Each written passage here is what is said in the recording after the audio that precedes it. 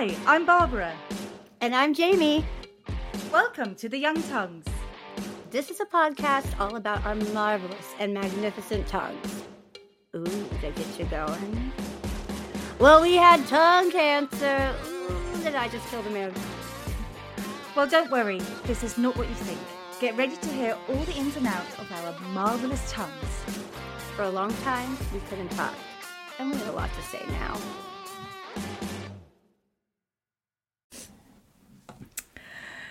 Hello and welcome to episode number 3 of the Young Tongues podcast. My name is Barbara and I'm the founder of the Young Tongues, a peer-to-peer support group for young tongue cancer patients and survivors. And with me is my always glamorous co-host, Jamie. Welcome to the podcast. Hello. Thank you for having me as always. I look forward to our podcast days. Yes, me too. So let's pick up where we left off last time, because it was a big events podcast episode. Yeah, both of us had a cliffhanger. Absolutely. So let's start with you first. How's the jaw? Has there been any more developments? You can speak. I can see. I can speak. I can open my mouth. I did the acupuncture and I have another session scheduled. So I just have to wait for that, but I feel like how it was before, so it's kind of one of those, it could happen again, but we don't have any more answers for you. Okay. That's, I'm sure lots of people listening will go like, yeah, know what that feels like with pretty much every aspect of my life.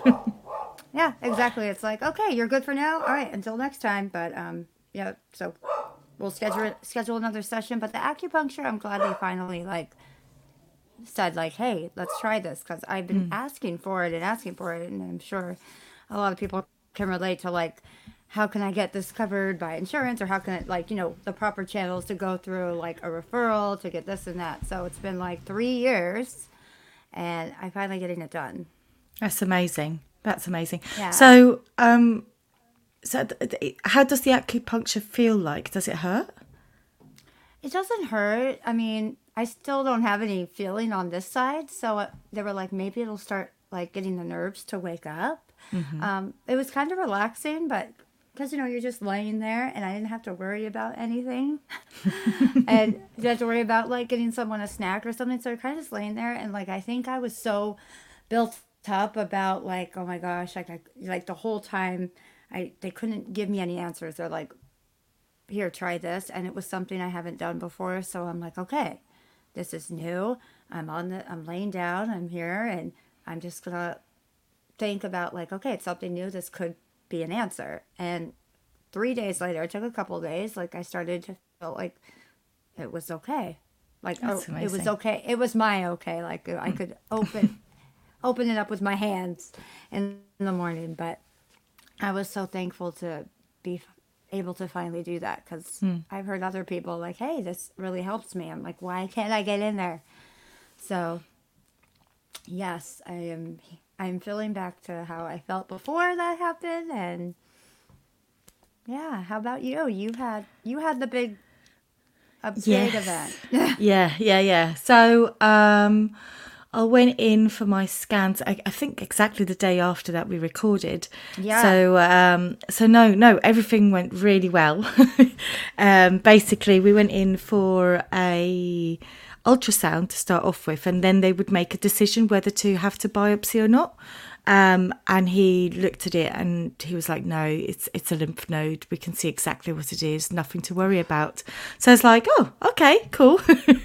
He then started talking about a different thing and going, oh, if we were worried, we would be worried about this. And it gave me a bit of a rolling commentary of how he wasn't quite 100% happy with it, but that it was good enough. And I was like, oh, thank you. You could have kept that to yourself. But they like to over-explain stuff, and you're just like, just put another seed in my head. But no, it's all good. But one thing that I was really surprised about was I left the sort of the room, the ultrasound room, and I went down to my car and I sat in the car and I just had this really big sigh, and it was like I just could physically feel like my body relaxing. And I hadn't quite grasped how much tension there was in my body that was caused by anxiety about that. Because I guess I'd been trying to keep really cool. I'd be like, yeah, it's going to be fine. I mean, I have something and it's not good, but it's still fine.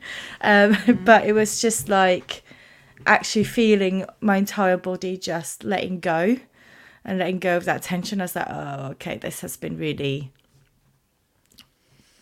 weighing quite heavily on my mind, a lot heavier than what I thought it was. So yeah, that was a relief. And then a couple of days later I turned 36, and you know what, even though we were like, I was like, oh my god, panic, oh, it's fine now. I'm 36 now, it doesn't feel any different. You never looked better. I'm just like, yeah, okay, same as yesterday, never mind. Don't know what that was about. But yeah. So we're at the beginning of April now. Spring has arrived. It's here somewhere. There's actually some sunshine outside here in England for the first time in absolutely forever. Wow. I don't know what the weather is like in California. We've had a lot of rain, like the most rain we've ever had, like ever. So it was sunny yesterday, and we were like, okay, back to normal. It's kind of like everything's back to normal now, for now. But we're on spring break, so we're going to hope for some sunshine, but who knows? Absolutely. So how have you been? How are you? What's going on in the world of Jamie? I've been good ever since I did the acupuncture and I was able to like open my mouth and kind of just get back in my routine. Kind of like how you said you got in your car and you like had that sigh of relief. You don't realize how or where you're carrying the tension until you get in and you're like, and you're in the comfort of like your space, your car, no one's in there, and you're just like I get that. After I had my session, I sat in my car for a while just to be like, I'm by myself. I'm gonna like think about everything that just happened, and I felt like instantly in a good mood, and I had energy because like I felt there was an answer to something. Like we were trying to find a solution. I felt like people were finally helping me because that whole time from not being able to open my mouth, it was like 48 hours of like, I don't know, you look at it. I don't know, you look at it. Oh, you poor thing. Oh, look at this. I'm like, I just need to eat, find what I can do. Like, it's kind of like it was really chaotic, and now I can get back to my own chaos that I kind of know what to expect with like my day-to-day life. So I've been okay. I just had my 3-year cancer anniversary was on March 23rd, and it just I didn't think like I was like, oh yeah, today I had my surgery. I think my mom texted me and was like, 3 years ago, like I love you, blah blah, like emoji. That's crazy. I'm like, oh yeah, that's right. And like 3 years is a big deal anytime. And like I want to get to the 5 years, and then I feel like I can do that big. You know, because on paper our numbers look better and better. So I was just okay. Like, I wonder what it's actually going to feel like getting to 5 years. If there is actually going to be that big relief, or if it's just again, because I don't know how you felt, but when I got told, oh, you're in remission, I was like, okay. I didn't. It's just about like a feeling, like where's my energy at? Like I can have like a great day one day, and then 3 days I'm out. When do I get the momentum again? And, the consistency, I just wonder, because I'm hoping to do like a big party and stuff for my 5 year next year, but I do wonder if it's going to feel as momentous, or if it's just going to be another one of those dates that pass you and you go, okay, it's 5 years now, but it still never ends, does it, really? It doesn't, because you just learn new ways to manage how you are after. Because they did tell me, like, when I couldn't open my mouth, they're like, hey, this is just a side effect that it deteriorates over time. Like, those cells are not going to regenerate and get healthier. Like, they're damaged, and it could get worse over time. I'm like, that's not what I thought. I did all the things, and now I can work to getting back to how I was, but it won't ever be the same. But I want to have more tools in my toolkit to help me like get the momentum that I can sustain. Yeah. I guess. Yeah. No, because I feel like I'm just like on this, what is it called? Like when they measure earthquakes. Yeah, and then I'll be like, the Richter scale. The Richter scale. The Richter scale. That's what it is. I should know that. I'm Californian. Yeah, out of the two of us, you should most definitely do. Yeah, we just had an earthquake too. So, yeah, I just want to know how can I know when it's going to be like a zigzaggy day and when I can like coast. I want to know that predictability. Well, I'm 4 years out and I'm still figuring that out. So, you just sorry, 4 years out, and has this been the first time you felt like a lump or like the butt? Like, did you have any other like little things that like kind of worried you within the first like year or like or was this the first time after 4 years that? No, the first 2 years were just really bumpy, literally in the sense. And I think also a lot of it was like scar tissue just underneath my jaw.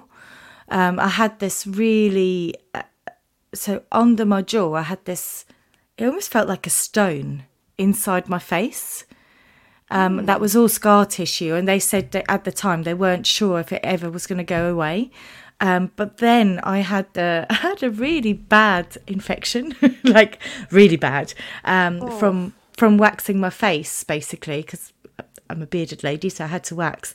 And basically that got infected, which is, I didn't realise it was infected because I'd sort of forgotten what my face looked like, and it all swelled. And then I was also travelling at the same time, and I was in Switzerland, and basically suddenly I realised, oh, hold on, there's something wrong, because you could start to see my skin turning yellow from all the infection. Yeah, it was. Oh my gosh! It was one of the most grossest, horrendous things ever. And then I basically rang the hospital, and I was going to travel back the next day anyhow.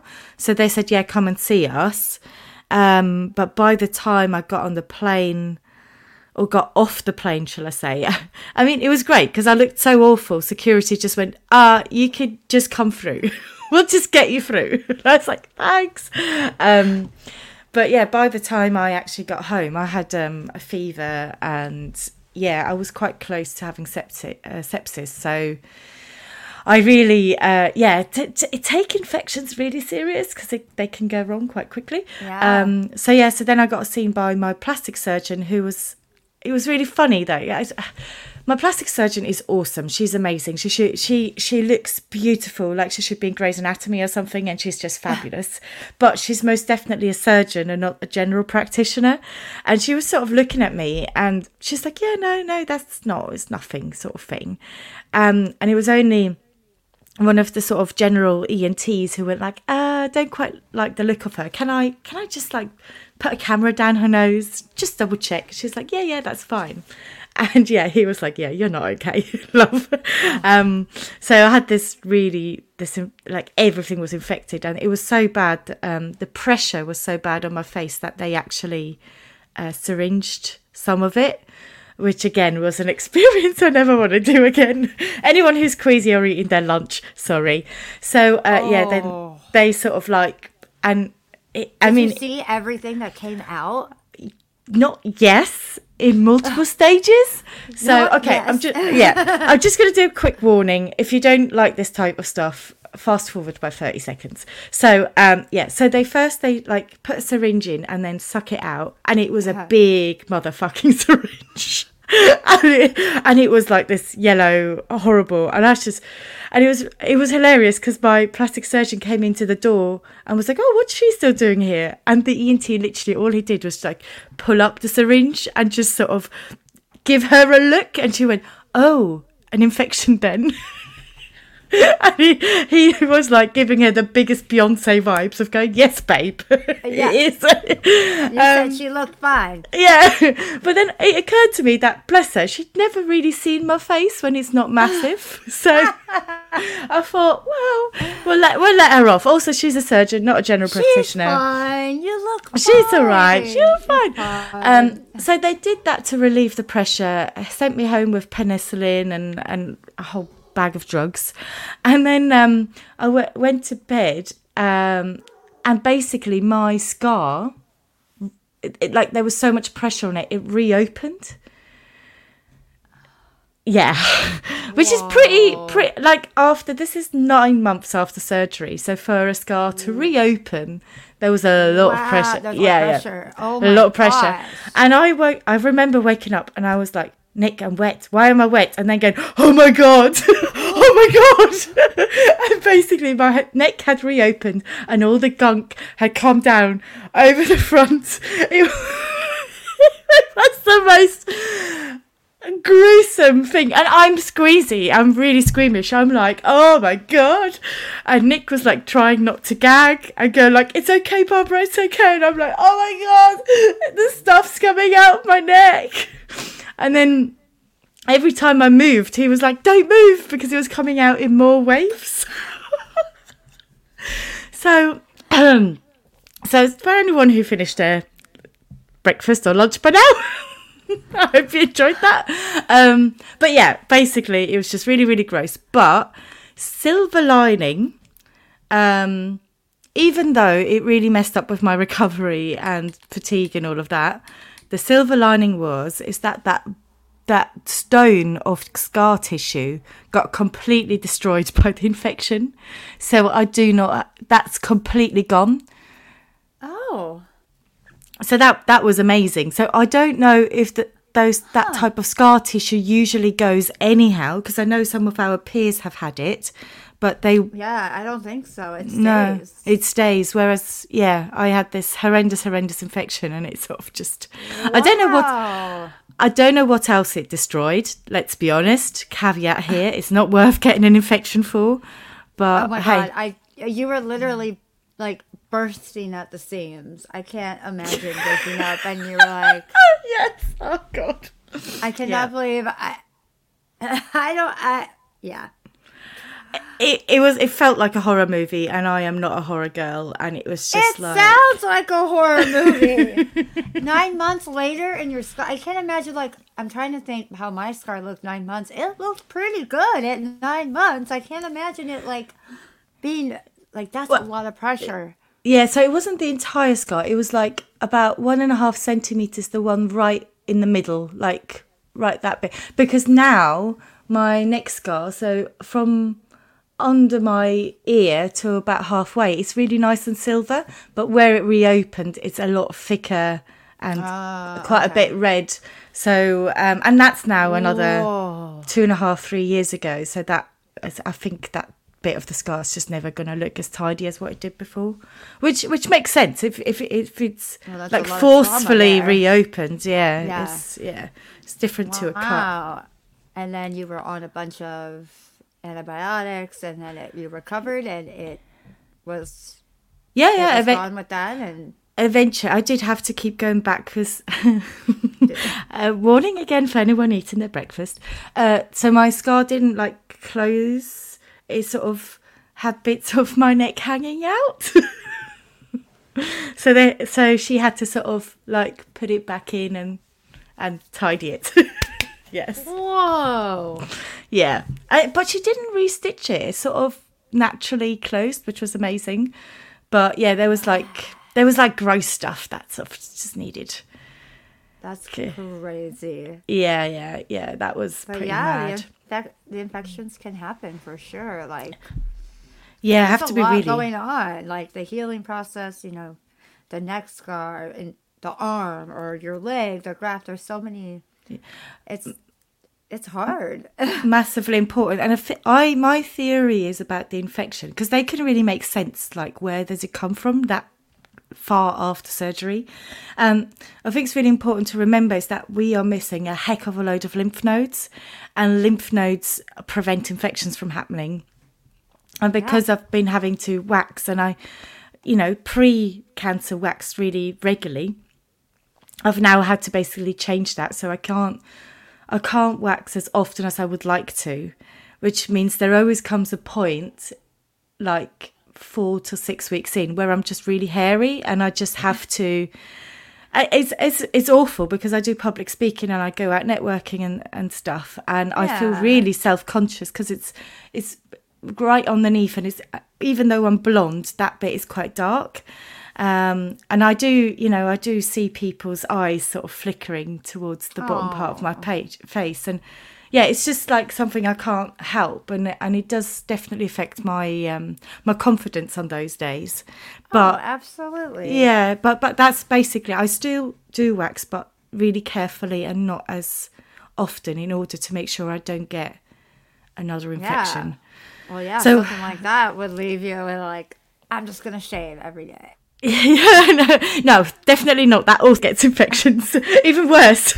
Waxing, don't shave. But yeah, no, I guess a lot of blokes will have that as well. So hopefully we'll get one of our lovely men on this podcast once to talk about the practicalities of like shaving when you're going through treatment, and oh my gosh, what was imagine. I mean, I didn't wax for a really long time because it was so sensitive. You know. But then also not sensitive because I can also not feel half of my face. So it's like, but that's the thing. Like I can't feel. I always try to explain this to my husband. I'm like, I can't feel like this side of my face, but I can, like, it hurts. Like, so, like there's pain. Like, I guess when your leg falls asleep and you try to like get it going. Yes, like, exactly it's that. Like that weird, like, I can't feel it, but it is painful if you try, like, moving. It's bizarre because I have described it before as well. It's like, it's almost like a hypersensitivity without being able to feel it, but you can feel it, but you also can't. It's just really bizarre. I was like, I cannot describe this properly because I've got the same on my hand, by the way, the thumb. Oh, that you're just the thumb, the rest are okay? The thumb, and then, well, it does go up all the arm, but it's weird. Like, if I poke like halfway down my forearm, it feels like someone's poking my thumb. Oh, weird. Yeah, so it's like all the nerves are just jumbled. They're just like, they're like, we're firing off, but not where we should. Yeah. Anyhow, we should use this as a segue to come to our theme for today, which was all about the time between diagnosis and surgery. So not surgery itself, we're just like the time leading up. Yeah, there's a lot of things you have to do before that. A lot of stuff that happens. Now, I'm conscious that we both had a really different experience because I was pre-COVID and you were during COVID. Mm-hmm. So your time between diagnosis and surgery was remarkably shorter, I assume? Yeah. Yeah, so it was all happened within 3 weeks. Wow. So take it from here, Jamie. What happened after you received your diagnosis over the phone? Which is crazy. Yeah. It was a beautiful sunny afternoon, and you just get a call and be like, hello, you have cancer, and now you have to do this, and this. And it's also, we don't know about this COVID. What were they calling it? Were they even calling it COVID? Corona? No, it was just Corona and there was this coronavirus, and we don't know when you'll be able to be seen, but you're dying, so blah, blah, blah, blah, blah. I got called on March 2nd, and then they said I have to go get, I had another call with my cancer team. Like, I already had a team, and I never met anyone. So then I had, this call. It wasn't even a Zoom. It was, everybody was on, a conference call. And so I couldn't put, I'd never seen that. This was before I even saw my surgeon. So I think there was 11 doctors that were on that call, so I didn't know who was speaking. At this point, they didn't know if I was doing chemo and radiation, but they were there just to, this is the what ifs, and this is what's going to happen next. But I did have a lovely cancer care coordinator, Diane, and I had her number. I could always get a hold of her, and she would get a hold of everybody else with any of my questions. So then after I had that conversation, I went in to meet with the doctor who was going to do the tongue, and then the doctor who was going to do the neck. So they tag team, high five, got in there after they were done with the tongue. So I met them, and that was I think 3 days after I did that call. So it was very quick. And they explained, and John was able to be in the room with me to meet both of them and explain like how the surgery was going to go. And then it's funny because I have a family member who is high up in the fire department in San Diego, and he called me. He's like, "Hey, I know you're going through all this stuff, but there's rumor that everything's going to shut down. I don't know how that's going to affect your surgery because at this point I didn't have a. This was like a couple days after I, maybe like a week after, because I haven't really told anybody yet except for like family." And I was like, "Oh, that's really a thing." Like, there was no way could ever imagine that COVID was going to cause like everything to shut down. I'm like, "What? No way!" Like, they have to do this. Like, if they don't do this, they don't operate. Like, it's bad news. So then I don't know. Let's see. So between March 2nd and March 23rd, I went in and I got a MRI. And that was the first time I've ever had an MRI that I could remember. And I remember being really silly in there, like, because I was super uncomfortable and just joking around. And they were like, "Okay, you're going to feel like you're peeing, but you're not really peeing." Like when they, inject the contrast. ink, the contrast, yeah. And I was like, "Okay." And I was like, I'm peeing. Like, no, I'm really peeing. I remember I was just like, having the best time getting the MRI, and then I was done. And then after the MRI, then it was more like, hey, then that's when I got the lymph node, the news that like, yeah, we're gonna have to do that. So it's like, at the time when I met with the two doctors about the neck and the tongue, they didn't even know if there was any that were in here that were cancerous. They were like, no matter, anytime we do the surgery, we do both, no matter what. So I was like, okay. I wasn't even listening at that appointment. Jonathan later on was like, well, yeah, they're both going to work on you. I'm like, okay. I remember at that appointment, when I finally met my surgeons, I didn't focus on much after he said, like, you're not going to be able to talk, or you might sound different, or it's going to be different. I was like, do what you need to do, but what do you mean I can't talk? So I really didn't listen to all the information. So the shutdown happened in America like the 16th or something, March 16th. And so they made me go to the emergency room a week. My surgery was scheduled for March 23rd, and they made me go to the emergency room to get a COVID test on, I think, the 16th. And it was like apocalyptic because it was all like the inflatable tents and everything was outside and people were coming. Like, it was weird. I felt weird being there. And I had the mask on. It was the first time I like wore a mask too. And they wheeled out this little tripod with an iPad on it outside to me and put it in front of me. And a doctor was on the iPad. So it was like, yeah, like, was this a Netflix like show that I'm on? Like, and he was like, "Hi," and everybody's in the tent around you waiting to get tested, and they're doing like the spit test, and they're doing like, it was wild. And he was like, "Hey, what brings you in?" I'm like, "Oh, I feel fine. I don't have any symptoms, but I want to get this test before surgery so I'm able to do the surgery." And they're like, "We're probably not going to do the surgery. What do you have?" And I was like, I have," and I was looking around because everybody could hear, and I was like, I have tongue cancer and I have surgery because like I guess they got to get it out. I like didn't know what to say. And then he's like, "Okay, well, we'll do the test, but you're probably not going to be able to have surgery on your date." And I was like, "Okay," because at this point they didn't do the fast turnaround of the test. It took like a whole week, so they say.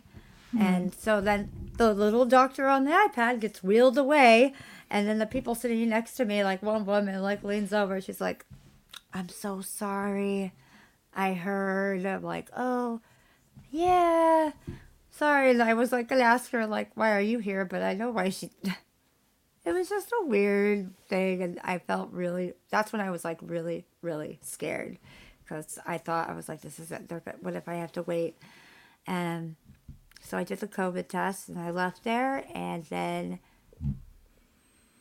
3 days later, they said that they had my test results back, and they were negative.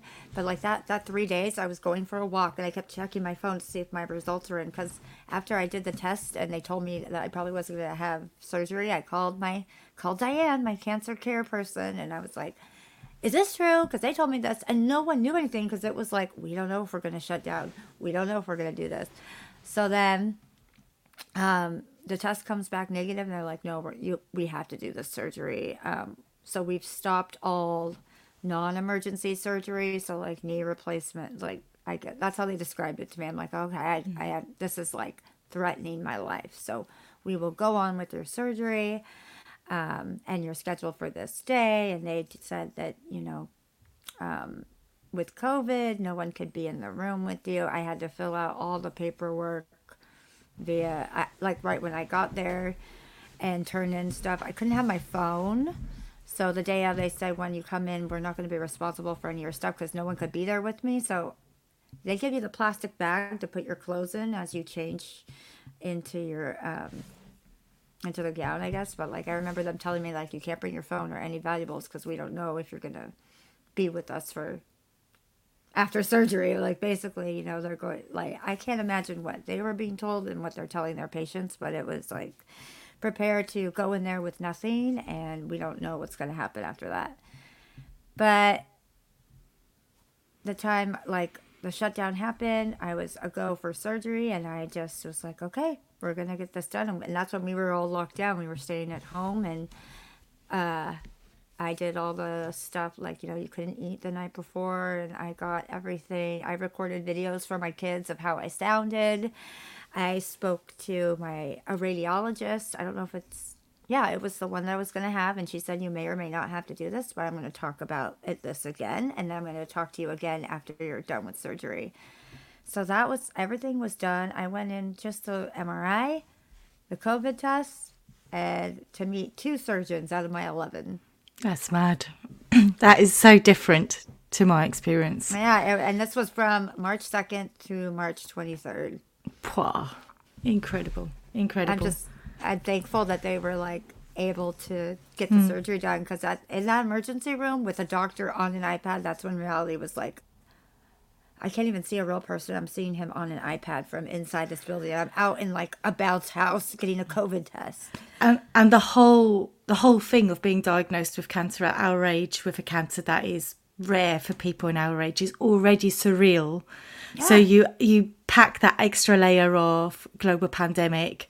Nobody really, and this is the main thing, is like nobody knew what we were dealing with. We're not saying it was anyone's fault or you had a bad experience, but I think actually all things considering, you actually probably had a fairly good experience with all the madness going on, because there are plenty of people in our peers in our group that either didn't get the diagnosis because of COVID until way late, or in some cases too late, or didn't get the surgery in time.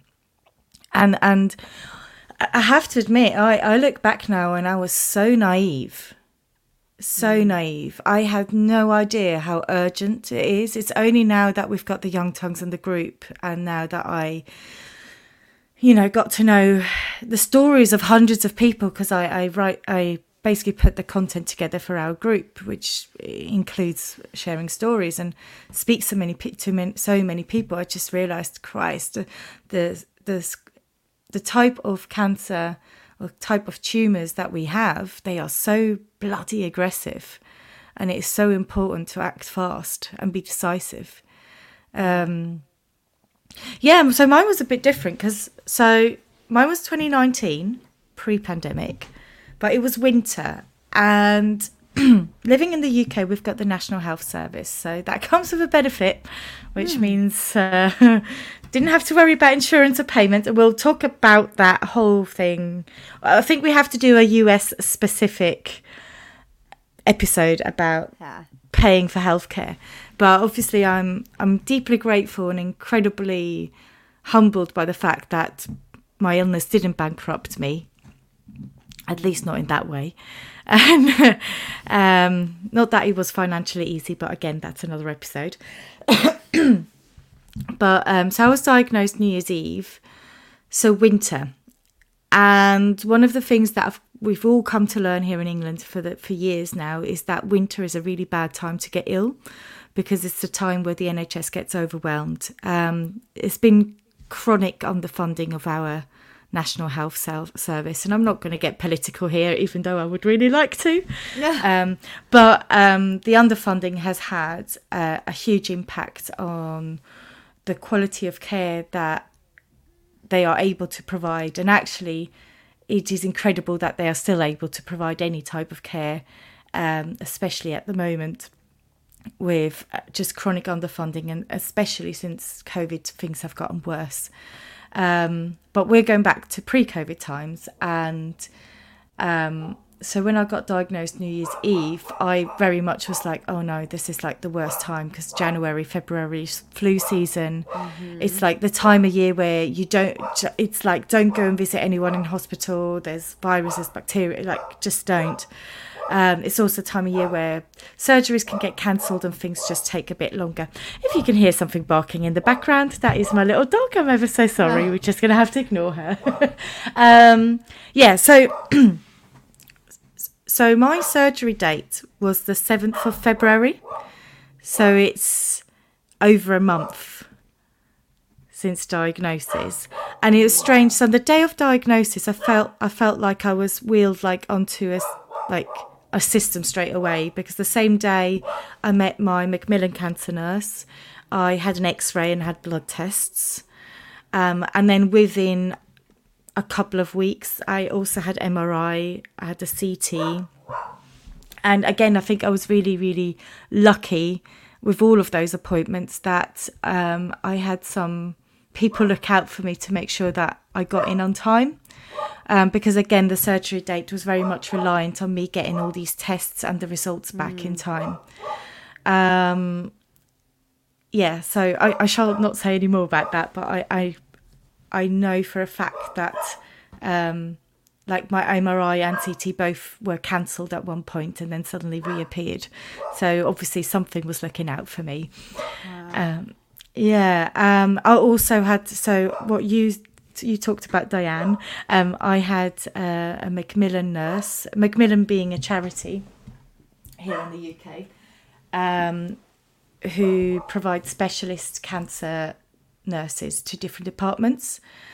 And I had two actually, because they sort of were both part-time, and they were incredible.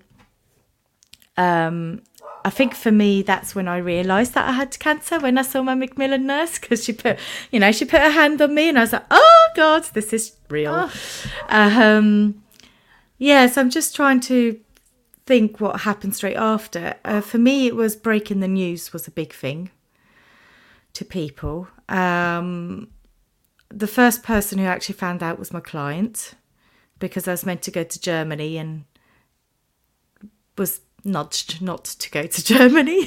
Probably more important to stay in the country. But my client was lovely and totally understanding, of course. And then we told Nick's parents, and then eventually had to tell my parents via FaceTime, because they live in a different country to me. So, which I guess you can relate to, because I guess you weren't able to see any of your family because of COVID, or?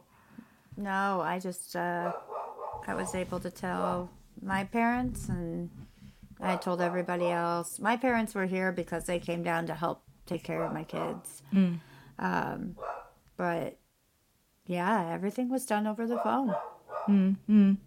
So I told my parents on FaceTime, which definitely was problematic, because I think my mum went in denial stage. Yeah. And she said a lot of, bless her, I know she meant really well, but she said so much bullshit. Like, think positive, oh, it's not so bad, all of that. And I was just like, Mum, I don't think you understand how serious this is. And I looked at my dad, and he just like broke. And that was really difficult, because I could see him was just like, that's his little baby girl. And there was nothing they could do, because they were a country away. Oh my God. Yeah, and then I start ringing my close friends, and I did that via phone actually. Same. because I found it too hard to look at people. Like over the phone, at least I could be in control of the conversation. Yeah, and having to do that multiple times, like if you were, you know, I remember I'd have to go into the room and be like, who do I have to call next? It was kind of like I'm this running list, and every time you're reliving, like, and you feel bad.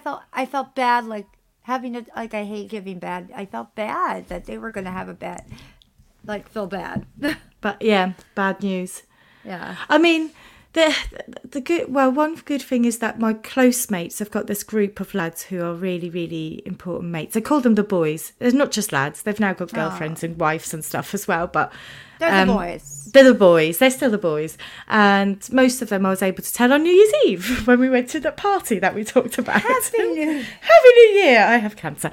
But yeah, but the other thing I had in my armour was that the fact that it got caught really early was really good news, and it was not just treatable but curable, which is not something we can take for granted with any type of cancer. So when you are told, you know, it's curable, that's incredible.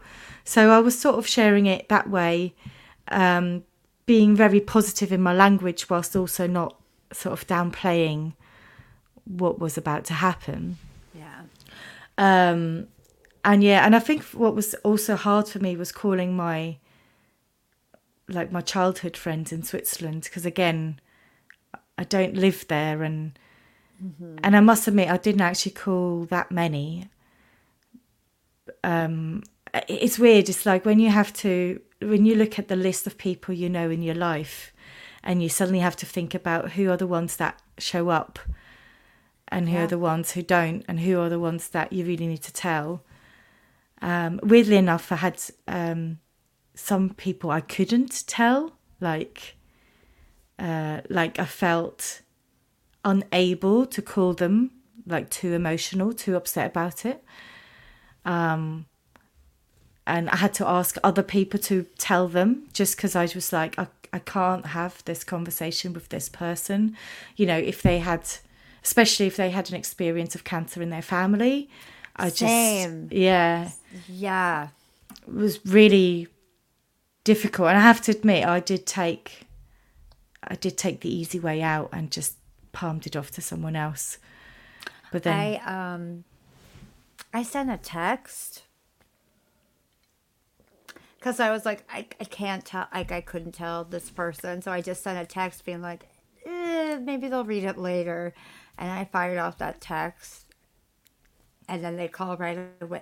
You sent that in a text, and I'm like, but like they don't understand that like I've been calling, and this is encompassing my life now. Like I've been talking about it all the time. Like I think I was like pushing this person down the line until I told them, like I was waiting to tell them, and a text seemed fine. Yeah. So. And then I had actually decided that I wanted to keep it fairly private for a little while, because I wanted to figure out how I felt about it. But that didn't work out, because when I went, so I was working in like a shared office. I had my own business, just a one-woman business. And basically, you know, I told people in the office, and then other people told other people. And what really shocked me was the reactions I got from people who didn't know me very well. And it was like one woman basically came up to me and said, "Oh, I'm so sorry about this. Must be the end of your business. That's the end, da da da da da." And I was like, hell no. Wait a minute. I am not, I'm not giving up on life. So, or then I had another one which was weird, and actually we within my like not youth but young people's cancer support group, we give them a name. We call them cancer tourists. And basically there was like this subsection of people who I'm not even Facebook friends with, right? I don't know them. They're not in my life, but they sort of know me, and I think it's always been a case that like I sort of know of them, but I don't even know their name, if you pushed me to it. But they came up to me and they were like, oh, I'll come and help you, bake you a cake. Oh, I can come do your shopping. What do you need? And I was just like, whoa, I don't know you. Step away. And like at first I thought, oh, that's really nice. But it was only then later on I realised that they were sort of then putting stuff on their Facebook saying, oh, I've got this friend, she's got tongue cancer, it's awful, poor me. And I'm like, oh, fuck off. Nah, don't need you. Oh, gosh, that's so strange that some like people do that. Yeah, it's really strange behaviour, and it's like, no. And then I had also had the absolute opposite, where people who I really liked and got on with, not like not massively close friends, but like people that I thought would continue to be in my life, just vanished. Totally vanished. You say the word cancer, they run a mile. And I have to admit, I mean, at first I was a bit put out, but the more I thought about it, it's just that I had to accept that there's certain people that just, it's not for them, and that's okay. And every person has to do what's right for them. And I didn't need them. I have plenty of people that have my back and were there. So that was that. So anyhow, it was actually the comment of the lady about the business that I went like, right, I'm going to have to go public with this fairly quickly. So I put it out about a week later on Facebook and Instagram and LinkedIn and all of that. Just to, I put it up as a New Year's resolution. I was like, really, New Year's resolution, kick cancer's ass. And actually, I'm really glad I did that, because the amount of love and support that came my way, nothing could have prepared me for it. It was so incredibly beautiful, and I had no idea like how liked I was as a person and how many people actually do give a shit. And I was like, this is really, really lovely. And also what I really liked, there weren't many, or at least I can't remember any pity comments, any like, oh, you poor you, I'm so sorry. No, I had loads of like, Barbara, you're a rock star, you're stronger than anyone I know, you're going to kick that, you're going to be fine, you're going to go and do it. And it was like a proper like cheerleading rally cry, and that's exactly what I needed. Yeah, totally. Yeah, so that's like, for me, it was the breaking the news was the big thing. I also had to go and see various surgeons and the team, as you mentioned. So just for anyone listening, that's called the multidisciplinary team. And that can be anything between 5 and 15 to 20 odd people. And basically, it's standard practice that they meet in a multidisciplinary meeting and discuss your case. Yes. Not like not in general terms, but to you specific as an individual, taking into account any health history, your age, your sex, your everything, and come up with a plan that is specific to you, as a ways of finding best practice across all the different disciplines of people who eventually will be working with you to get through this. And I will never forget my meeting with that lovely plastic surgeon we talked about earlier.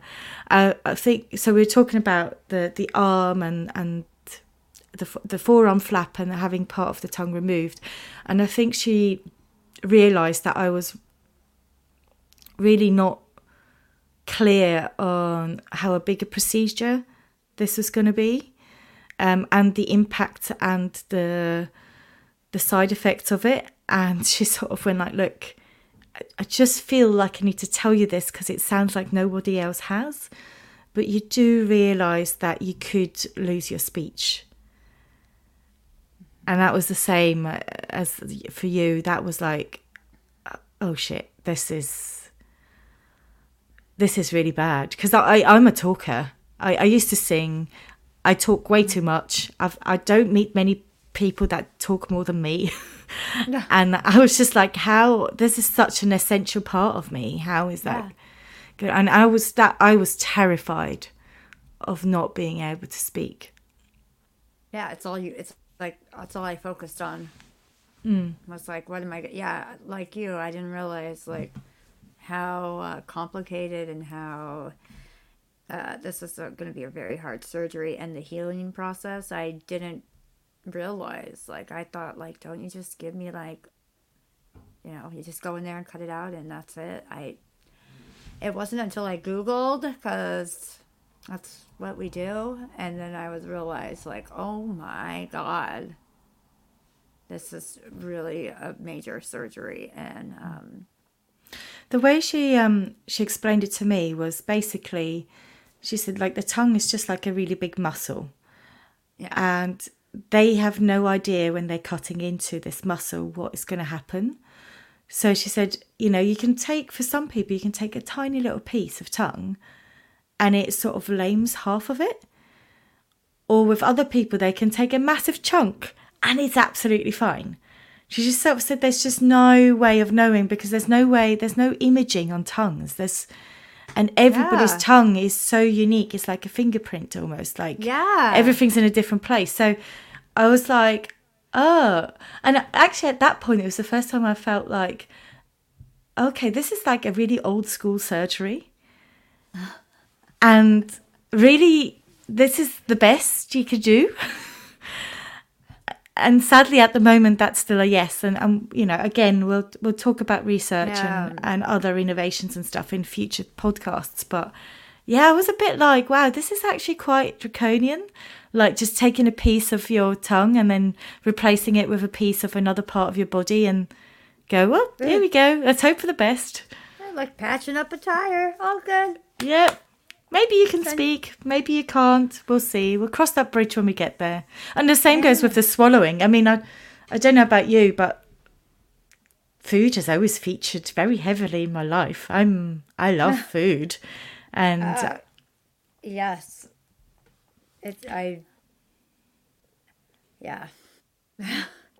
know for you it's still hard, yeah. Yeah, it's hard. But I remember not even thinking about that, though. Like, I was just really focused on, like, what do you mean I'm not going to be able to talk? Well, no, my Macmillan nurse said, because I asked about, should I be eating, like, differently or stuff? And she's like, no, go and eat everything you want. Again, this is a pre-COVID thing. Because she was like, go out, drink, eat, feast, because you don't know if you might be able to do that again. And I must admit, at that time, even though eating hurt because the ulcer was still there, I was sort of thinking everything I ate was like, this might be my last meal. And that's and actually the night before surgery, so I was meant to go in the night before and stay overnight. But it's sort of standard. But thankfully, they didn't have enough beds, and I live relatively close to the hospital. So I sort of said, do you mind if I just come in like really early in the morning? And they're like, yeah, no, that would be fine. So because there was time, I was able to go and have one meal out. Like we went for pizza or something like that, and then like do my 12 hours of non-eating. And then arrive early that morning to get changed and everything. But I think let's talk about like arriving at hospital for the day of the surgery for the next episode, because that's I mean, that's a weird experience. But before we go, one thing I do want to ask. I'm obviously really organised. We've established that a few times by now. So in the lead up to the surgery, and I think we've talked about this previously, I organised everything to the very last thing. So I had like my bags packed, then I had extra clothes like laid out on the guest bed with little post-it notes of if I need this and if I need that and if I'm asking for that. So Nick could just easily grab stuff. And I obviously did all the admin, the life admin, and handing over and writing goodbye letters and all of that. What did you have time to deal with? I never thought about like, what am I going to do? Like, I never thought about not being here. as like, you wrote letters, like goodbye letters. I just did a bunch of videos for my kids. So like my husband would have something for them to play if I was going to be in the hospital for a long time. That's what I was like, oh, here. And I made a bunch of these. And then I made videos with my kids, hearing them talk to me. And we sang like some songs that we liked. So I made like a bunch of videos. And then it wasn't until I got to the hospital that morning when they were like, oh, you have your paperwork in case, like, who do I contact in case some, like, you don't make it, like, it was like, I don't know what it's called, but I didn't realize that until that morning. And I was like, huh? Like, I was the opposite of you. I was like, oh, I know nothing. What do you mean? You better get me back home after this is done. I've dealt with all this bullshit. I'm coming home. So that's all I did. I just made a bunch of videos of the kids, and maybe that was the distraction I needed. I think I only thought that way because I had those pre-surgery meetings, and there was one, can't remember, they did all sorts of things like take my weight and blood. They took so much blood. Like every time I went into this hospital, I was like, how much more blood do you need? What the heck? Like how many more times do you want to stab me? That was awful. One of them was basically going through the paperwork line by line. And did not do that. It's hilarious because they go through this could happen and that could happen and that could happen, and it just gets like progressively worse. And the last line is literally death. You might die, and I was like, why didn't you lead with this? Because then all the rest would sort of not be. Start with that. Start with that. And you basically just have to sign your life away of basically saying, if something happens, something happens. Yeah. So it'll be. I'd never had a surgery before in my life, so I didn't know, would have an allergic reaction, whatever. So it was all these things. But I was actually overall really relaxed. So I know it sounds like I was like really anxious, but I didn't really have anxiety. I was just really matter of fact of going, I've got my to-do list. I need to do X, Y, and Z. I need to take care of this. I also went to the Buddhist center. I'm not Buddhist or anything, but they do great meditation classes there. So I went to the Buddhist center every day. Yeah, and just like did meditation for the first time, which then also really helped me later on after surgery. But yeah, I don't know. On one hand, I was really happy that I had that extra time, because I think if I would have been rushed, I would have been more anxious. I felt like I needed that time to get my head around it. But at the same time, now knowing, I'm like, oh God, I'm so lucky it didn't spread, or it only spread as little as it did. Yeah, now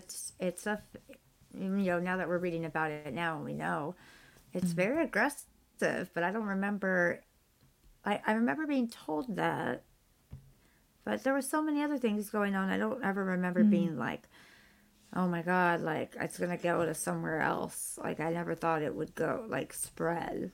But well, I didn't know it was aggressive until after they took it out and they looked at the pathology. That's when they went, oh yeah. Yeah. Or like, I guess like, we'll talk about after, but like, they tell you like what happened, like pathology report, you don't know until like they test or whatever they do after and be like, okay. Woo, that was a doozy. Like, I didn't even like think like it could spread anywhere, that it had spread. Like going in. Oh yeah, you do a PET scan before too. I did that. Yeah, that was really fast. PET scans are easy. You just wheel in 2 seconds and you're out again.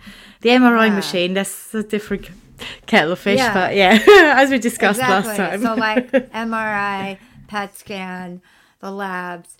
All the meetings that I'm assuming would have taken longer because I would have go in face to face. I only had that one appointment with them, and then the rest was all on phone. And then the heightened of the pandemic, it probably did work in my favor to get it done so quickly. Like the pandemic, like that was the only thing because it was still new. Yeah. I think I had at least 3, maybe even 4 meetings, and also mine took long because I used to go in prepared with a list of questions, and I could see my surgeon sort of like smiling and go, okay, hit me with your questions, and like Yeah, now looking back, I feel somehow sorry for them because they must answer the same questions every single time. Yeah, I hope that as the Young Tongues, we can compile like a guide at some point that sort of helps people with those sort of basic questions, but also like helps put together a list of questions to ask, because again, everything is like unique and down to your personal circumstances. Right. Yeah. Just looking at time, I think we should quickly just make a little bit of extra time. But we just want to make a little bit of extra time for our weekly question, which I actually have one prepared this week, Jamie. Oh, okay. Yeah. And it came to mind as we're on this subject. But when in life has cancer made an appearance in your life outside of your cancer experience? And I'll give you an example whilst you have a think about it. Okay. So in this time between diagnosis and surgery, I decided to go to the cinema. And by myself, I was like, I'm not working, I might as well go to the cinema. And went for a matinee, and I went to watch A Star Is Born, not realising how fucking sad that movie is, but there you go. But anyhow, I was like, Lady Gaga's in it, she's singing, it must be great, it's a musical, haha. Yeah. Never mind. No spoilers here. I was sitting in the cinema and the adverts came up and I was all relaxed and all chilled, and then Macmillan Cancer Nurses had an advert. It was a fundraising advert, but it was like, this young person gets cancer, and then there's these like images of like it's her wedding day and the glass is smashed because now she's not getting married because she's got fucking cancer. And I was sitting there going like, are you shitting me? I've come here to relax, to take my mind off cancer, and you are thrusting it in my face. How dare you? I was incensed. I was so angry. I wrote a complaint. I said there should be areas that are off limit. And also there's a difference between seeing fundraising adverts for cancer on TV, because you can walk out of the room, you can escape it. But in cinema, Dolby Surround, in your face, I was like, I am not okay with this. I started bawling my eyes out before the film even started. I was just like, give me a break. That was a rough afternoon for you then. Especially, and then the film started off so lovely, and then my god, I know, and then, oh man, and to have it start with that before, that was a rough afternoon. That was a rough afternoon. Yes. Oh man, gosh. Okay, so the question was like, anytime like after I was diagnosed or before? Whenever, I guess, like where you go like, oh seriously, like, when stuff happens. That is just, God, now I have to think about say the question one more time so I can get it in here. So a moment in time when cancer sort of got thrust upon you in everyday life, but not part of your cancer experience. When you just want to have a day off and you just want to relax, and then it bloody rears its head again, and you're like, really? Piss off. God, I feel like it's always something with like speech. Like, man, I can't think. That's funny though, like it's never, with your story, yeah, it's always like, really? This is popping up now? Or anytime, I actually get triggered thinking about cancer anytime someone, I say something and then go, wait, can you say it again? What'd you say? And if they ask me twice, that's where I'm like, fuck off. I was like, I'm sorry, I have a speech impediment because I had cancer and I almost died. I get triggered like that. So I think anytime someone's like, I just think of cancer anytime someone can't understand me. Like when they ask, like, what? Say it one more time. What are you saying? Oh, God. But I don't understand why people can't understand you. Are they just not listening? Is that what it is? I'm trying to think of, like, I'm doing, every time, like, I'm talking, and when I'm trying to get, like, do research of when I get the most. What did you say? Like, I can't hear you. Or can you say it one more time? I feel like it's during, like, after the 3 o'clock hour. That's maybe when I'm starting to, like, sundown with my speech. And I'm getting, like, you know, I sound like maybe I've had, like, 3 drinks too many. Which... That's happened to me as well before. No, yeah, someone. Yeah, someone thought that you were... Yeah. And this is early on, so when everything was still quite swollen. And actually, I was a bit like, oh, don't be a dick. Look at my face. I've got a swollen face. Why do you think this? I don't look like this. It's sort of quite obvious. But yeah, someone thought I was like, made a joke about how pissed I am. I was like, I'm sober. I just sound like this. Well, this is just how I sound. Like, yeah. This is just, yeah. So I get, yeah. I think that I'll think of something probably when we're done here, and I'll be like, wait, I have thought of it. But oh, yeah, sorry, I put you on the spot there. Next time I'll give you a heads up. No, I was like, wait, because I was thinking about another question, and then I was like, well, wait a minute. Did we even discuss what I was like, wait, we didn't talk about our question beforehand, but I like this. So now I'm going to be ready for the spontaneity of it. Yes. Well, on that note, Jamie, it's been so lovely to see you again, and we'll catch up in a couple of weeks. Yes, I love our little meetings, and I hope everybody's enjoying the podcast. And if you have any ideas or questions you want us to talk about, contact us, Instagram, email, show notes. We're here for you. Yeah, please get in touch, and also thank you so much for all the lovely feedback we've already received. We're here for you guys. It's the only reason we're here. Thank you so much. Yeah. Thank you. Bye. Thank you for listening. Don't forget to subscribe and leave us a review. You can also follow us on Instagram under @YoungTonguesGlobal. Or email us at youngtongues@outlook.com. See you next time. Bye.